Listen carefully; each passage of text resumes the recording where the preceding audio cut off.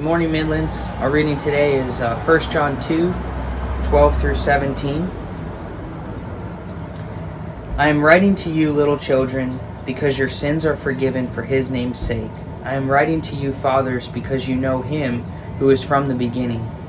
I am writing to you, young men, because you have overcome the evil one. I write to you, children, because you know the Father. I write to you, fathers, because you know him who is from the beginning. I write to you, young men, because you are strong, and the word of God abides in you, and you have overcome the evil one. Do not love the world or the things in the world. If anybody loves the world, the Father is not in him. For all that is in the world, the desires of the flesh and the desires of the eyes and pride of life, is not from the Father, but is from the world. And the world is passing away, along with its desires, but whoever does the will of God abides forever. Hey, Midlands family. Hope you're all doing well. It's probably already been said earlier in the video this morning, but really just want to say thank you for your flexibility and your patience and just your willingness to work with us on just trying to do what we need to do to keep people safe. Interesting times, and I've just always been very, very thankful for Midlands that we kind of are able to do things on the fly, and I appreciate that. And there have been times when we've actually made a change of location, and within the last 12 hours before our service, and one time a few years back, and we ended up having the largest attendance that we had to that point, and everything was set up and ran smooth. And so I just want to say, in the elders, we'd just like to say thank you for your understanding. So this morning, as we get into our study time, we're in the book of 1 John, and when we first started this summer series, Hart talked about that John, the gospel that we've been working through is really so that people will believe. And John says that, so that you may believe, and that's the title that we've given that sermon, or that sermon series. But this one is actually written, these letters are written to the church, written to believers. And it's about how to behave and their expectations and what God's calling them to do. But it's also to remind them of what God has done for them through Jesus. And so as we work through this summer series, it's exciting to think about that. And the title of our sermon today is called Love Letters. And I chose that title, it's not a love letter like a romantic love letter, but it's just when you care about somebody that you will write letters to them. And letter writing has kind of gone out of style. I don't remember the last time that I wrote a letter to someone. Probably the closest I came was writing a couple of sentences in a card. But I used to write letters, and letters used to be a lot more prominent than they are now, going back to this time and before. Growing up, I would remember letters from my grandparents to my parents and to me. And I remember when I was in college, it was a little different time. And so instead of having a cell phone or a computer or things to be able to connect with people that way, I actually got excited every day going to the post office on campus to my P.O. box to see if I had a letter that somebody had written to me.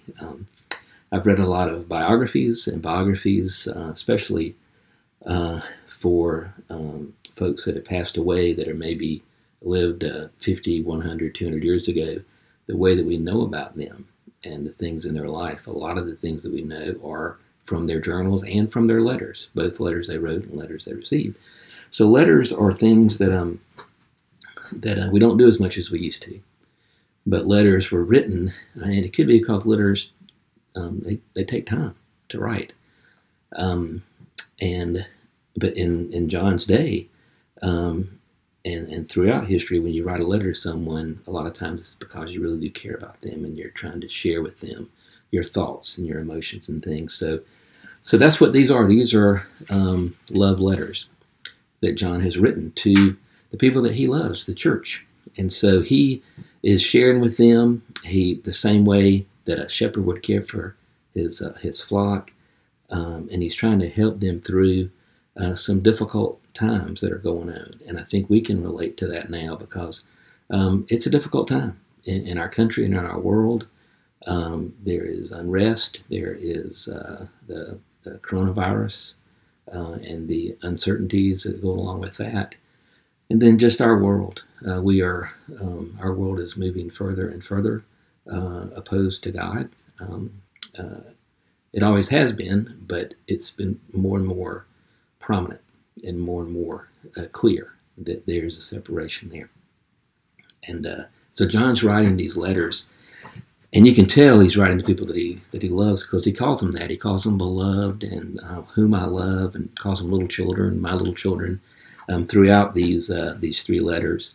So he's sharing with them because he loves them, and because he loves them, he writes very boldly. He is letting them know what the expectations are of a believer, but he's being very bold with them because he loves them very much, just like a dad and a mom would do for their children. So last week's passage that Bela covered, it was pretty serious and very, very convicting.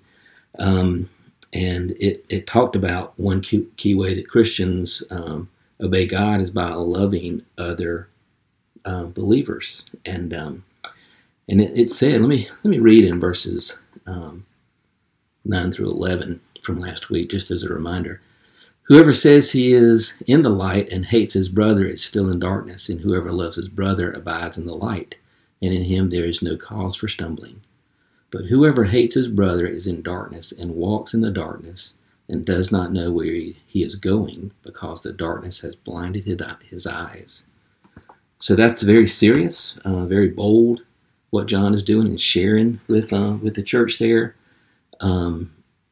And one of the things that John has done as we've gone and looked through these last few weeks, the first part of 1 John, is it is very direct and it is very bold, and he's trying to help them understand how to deal with the challenges of being in the world but not of the world. And so as he's doing this, he actually takes a break.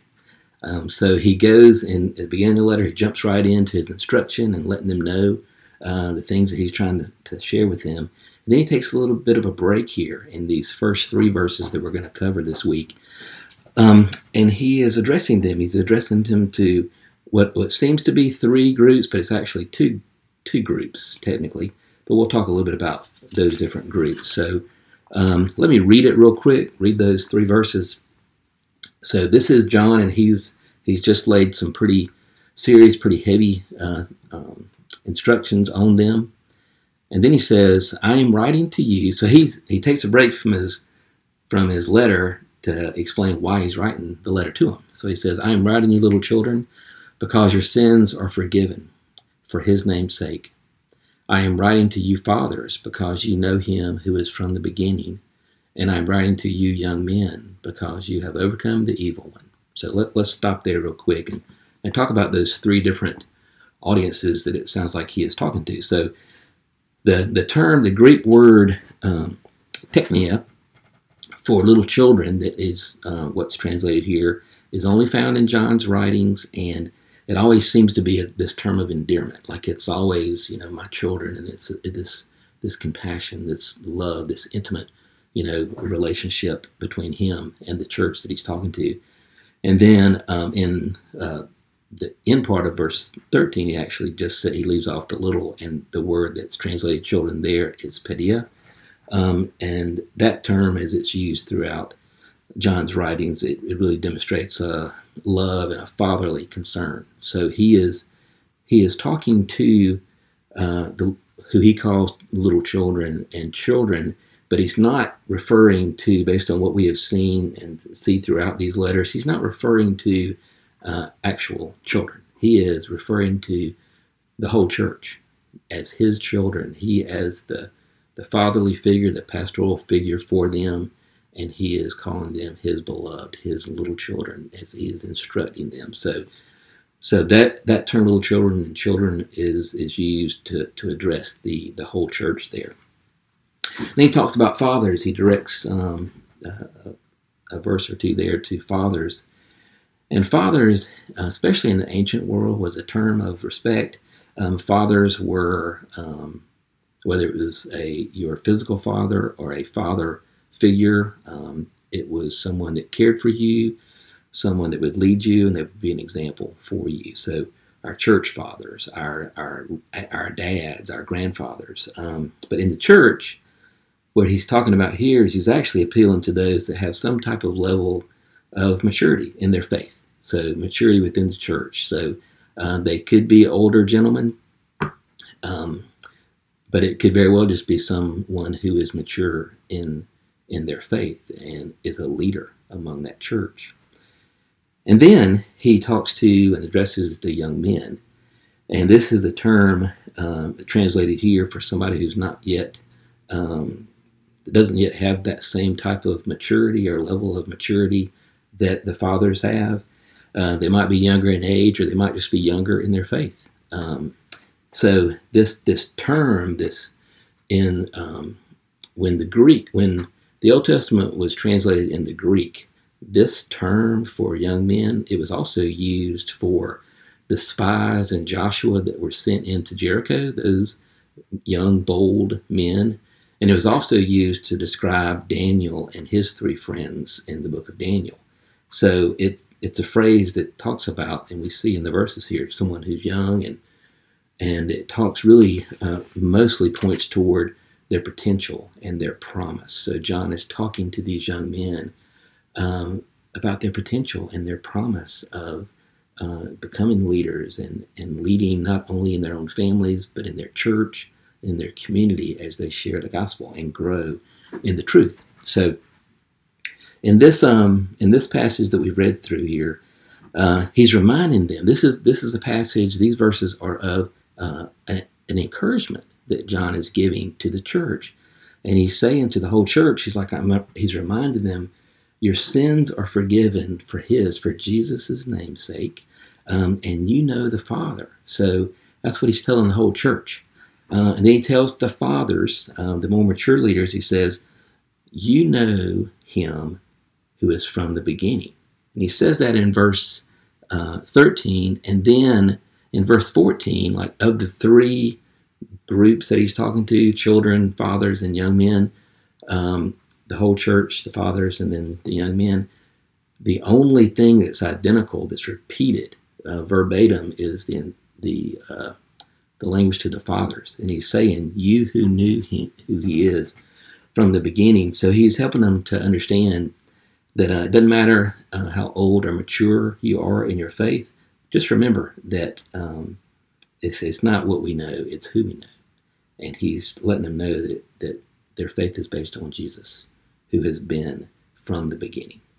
And so it's an encouragement to them to lead and be mature, but also to be humble.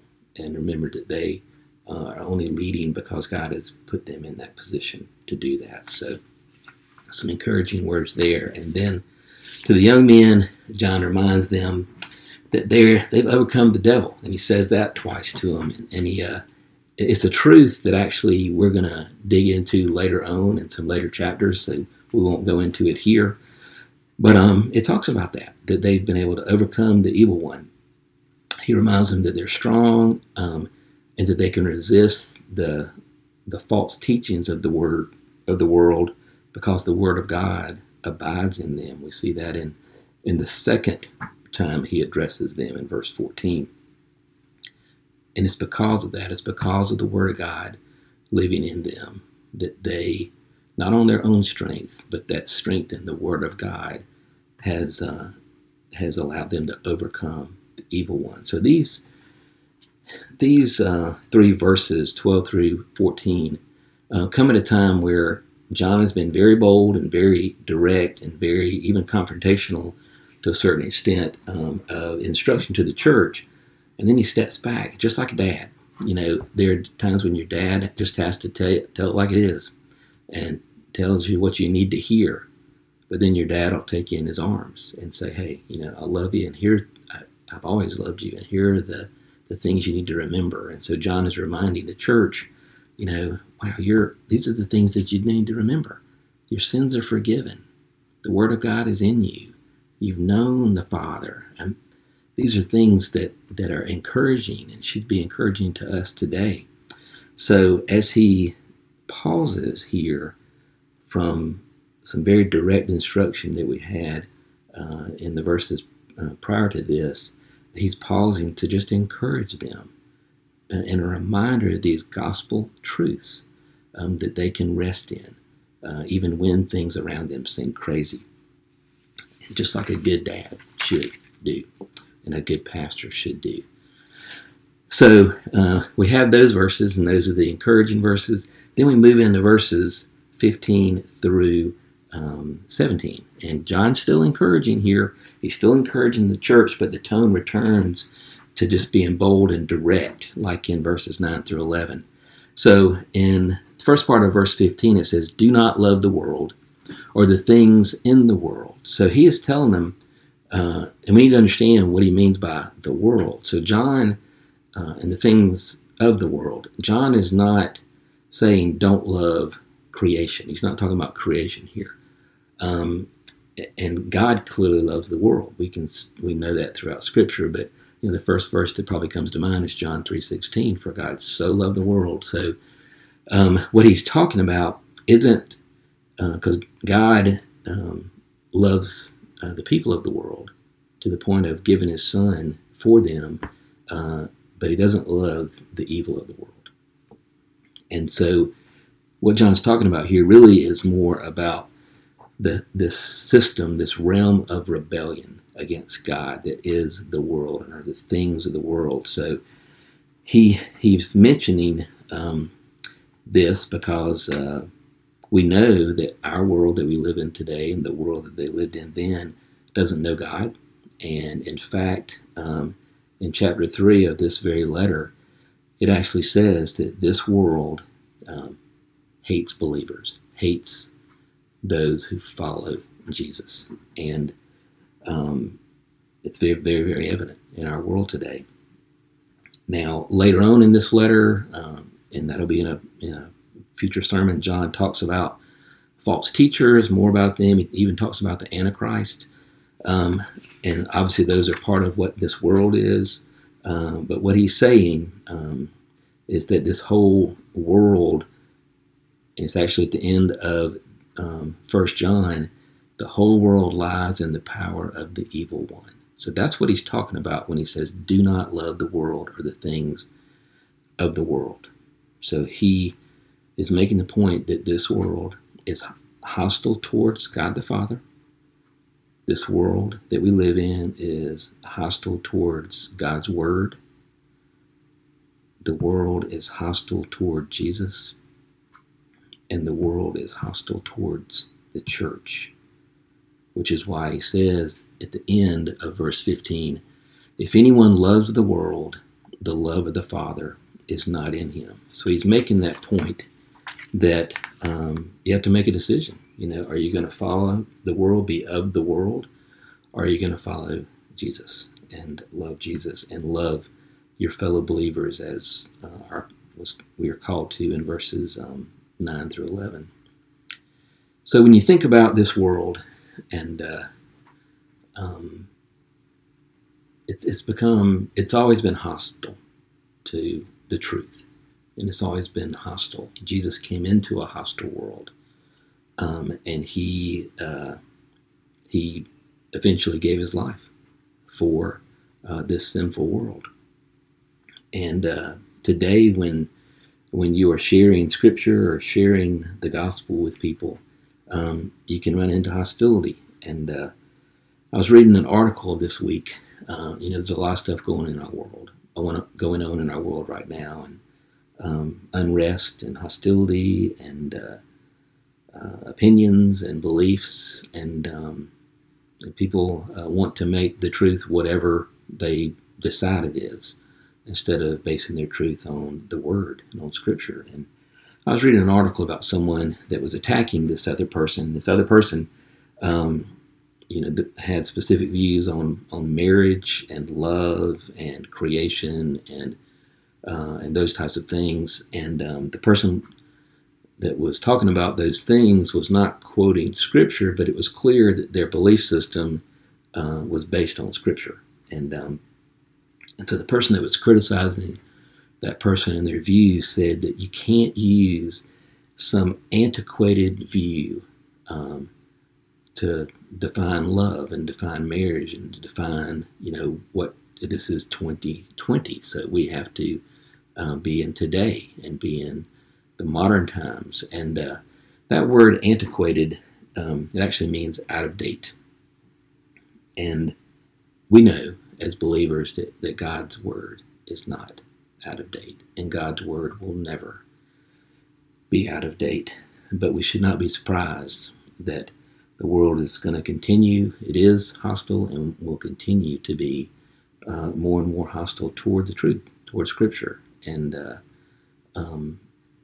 as Christians, it was something that was going on at this time when John was writing this letter, because that was the early days of the church, and they were literally, there were those that were being put to death, being martyred for their faith. And that has occurred throughout church history, and it's still going on today. And as we look in our own country, just being a believer and following Jesus and trusting in Him, people are hostile toward that, and hostile toward our faith, and hostile toward the teachings of Scripture. And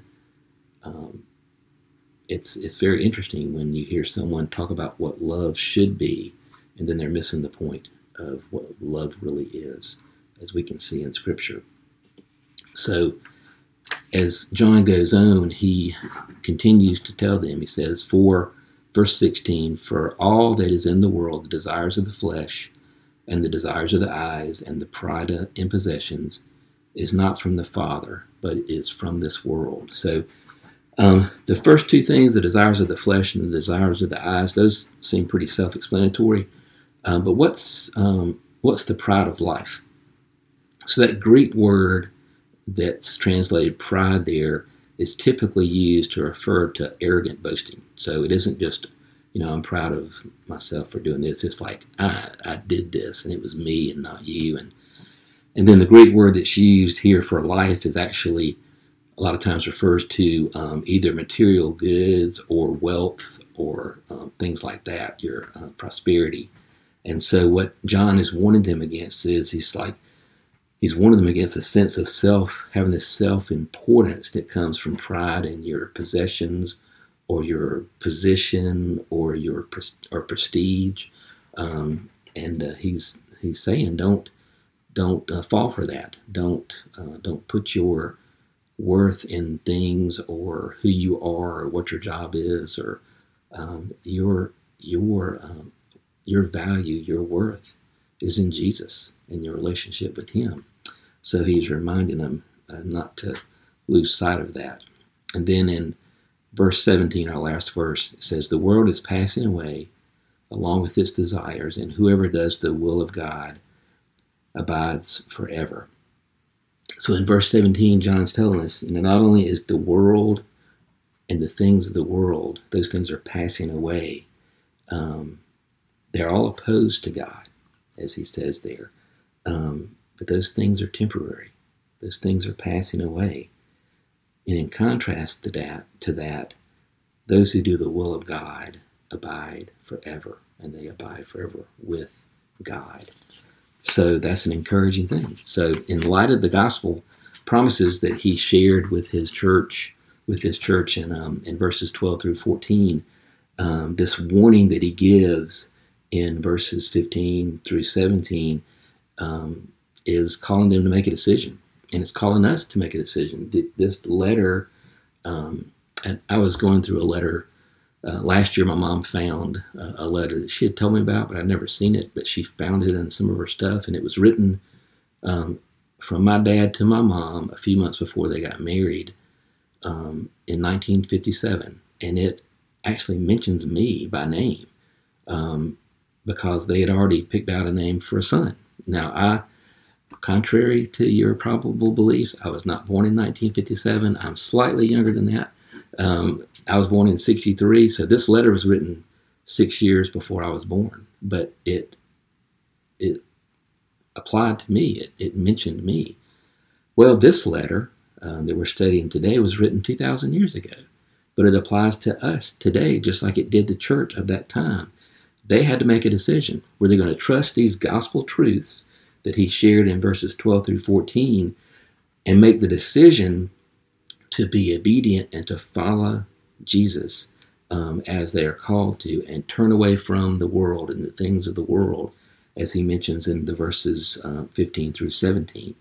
And we have to make that decision. Do we love the things of this world that are temporary, or are we going to love the things of God, the things that are eternal? And do we want to abide with him forever? We're living in some pretty interesting times that are requiring Christians to make some decisions. It's not the first time in history this has happened, but it's pretty clear that there's some significant things going on where we need to make some decisions about, are we going to stand up for the truth of the gospel? Are we going to remain quiet and safe?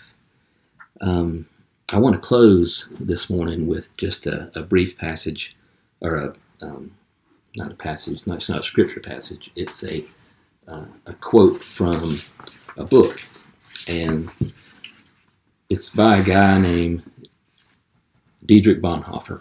And most of you probably know who he is. Just a reminder, he was a German pastor, and when the Nazi party came into power,